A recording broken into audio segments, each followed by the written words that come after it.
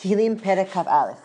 This is one of these Mizmorim where we can see a connection between two Mizmorim. Both Mizmorim, Kaf and Kaf Aleph, deal with the nation praying for or on behalf of the king. We also even have a similar structure where we also have two sections in this Mizmor. The first section being a description of how lucky and happy the king is because he's blessed by God. And then the second section being a prayer for the king to be saved from his enemies, similar to what we heard in Perek Kaf as well. We can look at this Mizmor and pay attention to the point of view through which it's said. And by looking at these shifting points of views, we can see the structure of the Mizmor, as well as possibly a theme for what this Mizmor is all about. So if you look, you'll see that in the first section of the Mizmor, which is basically from Pasuk Bet till Pasuk Zayin, Hashem is addressed in the second person, so we're requesting something of God, while the king is described or mentioned in the third person. So, for example, Hashem be'ozecha yismach melech, so Hashem be'ozecha, we're addressing God, and through Hashem's greatness, the king will be happy. So in this case, right, we pray to Hashem and the king will be happy because of the blessings from Hashem. Then the next section seems to be Pasukim Chet till Yud Gimel, but really we could see Pasuk Chet as somewhat of a transition Pasuk, because in this Pasuk both the king and Hashem are referred to in third person. We'll speak about that more later on when we get till Pasuk Chet. And then the rest, which is Pisukim Tet to Yud Gimel, the point of views switch. In this closing section, the king is addressed in second person, and Hashem is referred to in third person. So this time we're blessing the king, so that he be victorious over his enemies, and we'll see that this blessing will stem from God. Then in the last pasuk, which we can say is part of the second section, we close with a prayer to Hashem, which is very reminiscent of the closing pasuk of Mizmor Kaf as well. So when we have this constant shifting, or shifting the focus from Hashem to the king and the king to Hashem, we see that there's two focal points to the Mizmor, Hashem and the king. And this emphasizes the connection between God and the Melech Yisrael. We know that in Shemuel there was tension over whether or not to appoint a king. We know that David spent a lot of time showing that he was God's king, that in order to be successful one has to follow God's path.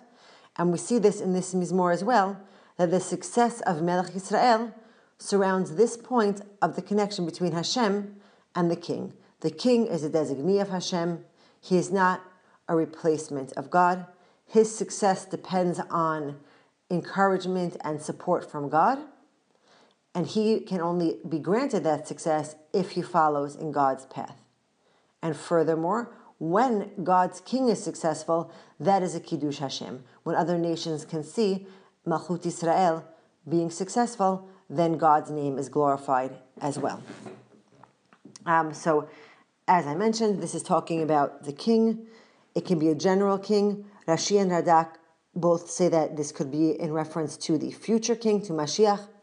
But what's interesting is that the Radak actually says that this Mizmor was used by Christianity to prove as a support for Yeshu, and the Radak then goes to offer a kind of small polemic showing how each line of this Mizmor actually does not refer to Yeshu, but rather refers to a Jewish king or perhaps the Jewish Mashiach. But you will not find that in all of your Radaks because the Radak is censored. So in order to see that, you would need to see a more modern edition of the Radak. Pasuk Aleph. Lamnatech Mizmor LeDavid, to the lead player David Psalm. Pasuk Bet. Adonai be'ozecha yismach melech. Hashem, in your strength the king rejoices. So the king, he is joyful because you give him strength. Typically, citizens will be happy because their kings are successful.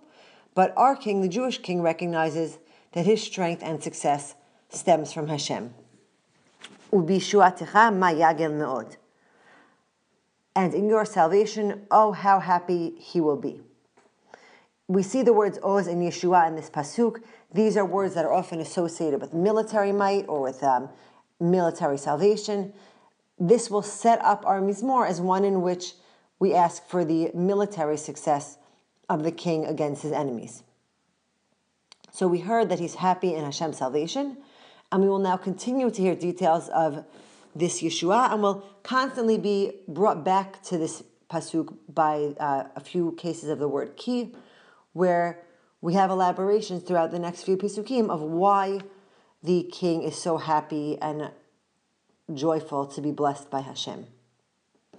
Pasuk Gimel, Ta'avat libo natata lo, his heart's desire you gave to him, reminding us of our previous Mizmor, Yitein lecha kilvavecha, so you give him whatever his heart desires, Va'areshet sifatav bal manata sela, and the expression of his lips you did not withhold, sela.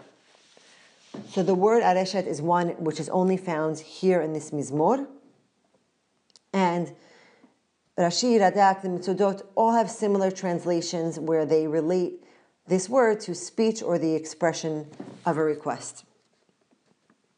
Pasuk Daled, Ki tikadimenu berachot tov, tashit l'rosho ateret paz. For you came before him with blessings of bounty, you placed on his head a crown of pure gold. So before he even asked, right, in the previous pasuk we saw that he was requesting things or his heart desired things, but even before he asked, Hashem answered him, or Hashem presented him with beracha. This is showing us an even greater amplification of the good that Hashem is doing to this king. And then the ateret, which is the crown of gold, so you're giving him glory, you're giving him milucha. And now we'll hear more specifics about the beracha in the next pasuk. Hey, chayim sha'al mimecha natata lo, orech yamim olam va'ed. Life he requested of you, you gave it to him. Long life forever. So forever can mean that he has a very long-lasting kingdom, that people continue to be blessed from him even after he dies, or perhaps that his children will continue along in his kingdom. And this request for life is a fitting one for a king who's beset by enemies, constantly worried for his survival. And we'll see, not only will he have life, but in the next pasuk we'll see he will also have respect and glory. Pasuk Vav, Gadol kivodo b'yeshuatecha, hod v'hadar tashve alav. Great is his honor in your salvation, glory and grandeur you bestowed on him. Again, we're emphasizing that the kavod of the king stems from Hashem. And hod v'hadar, this is a phrase connoting glory. And these words are synonyms. We see this combination elsewhere in Tehillim as well. Pasuk Zayin, Ki tishitehu virachot la'ad, techadehu b'simcha et panecha. For you granted him blessings forever, you will make him rejoice with happiness in your presence.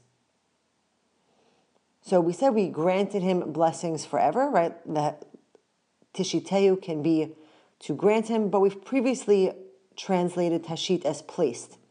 So we could also read that phrase as similar to the blessing of v'hayeh beracha, and that the king will have many blessings and other people will be blessed because of him.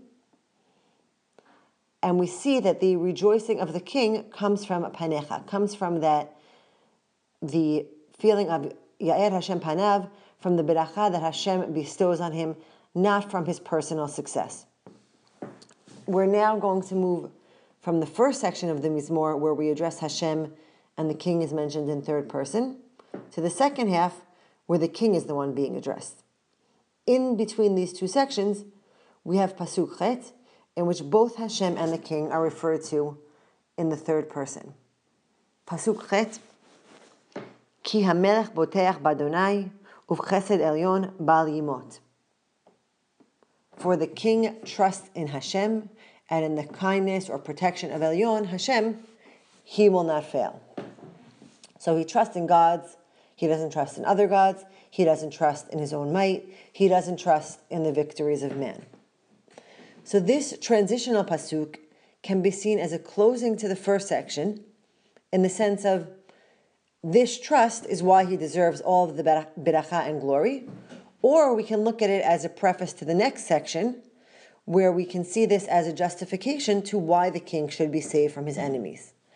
Since he completely trusts in God for his protection, we say, Hashem, please give him that protection and make him victorious.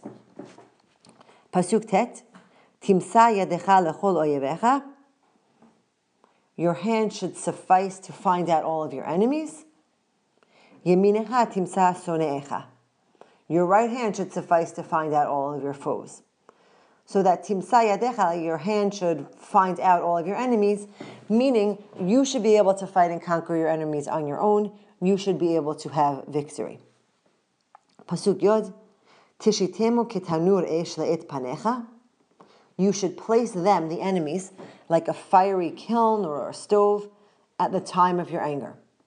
So this image can be saying the enemy should be totally destroyed, just like the fire completely is consumed or consume whatever is inside the oven.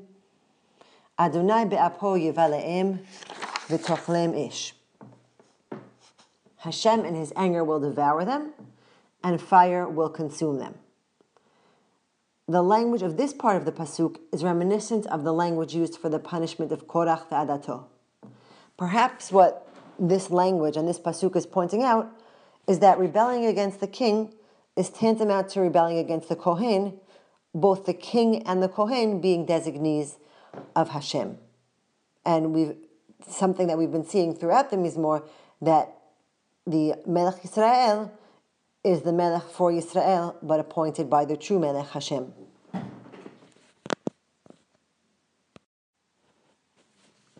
After requesting that the enemy be destroyed, we continue with the request that their children or their fruits, their success, also be destroyed from the land. Yud Aleph, Piryamo me'eretz te'abed, v'zar'am mi'bnei Adam.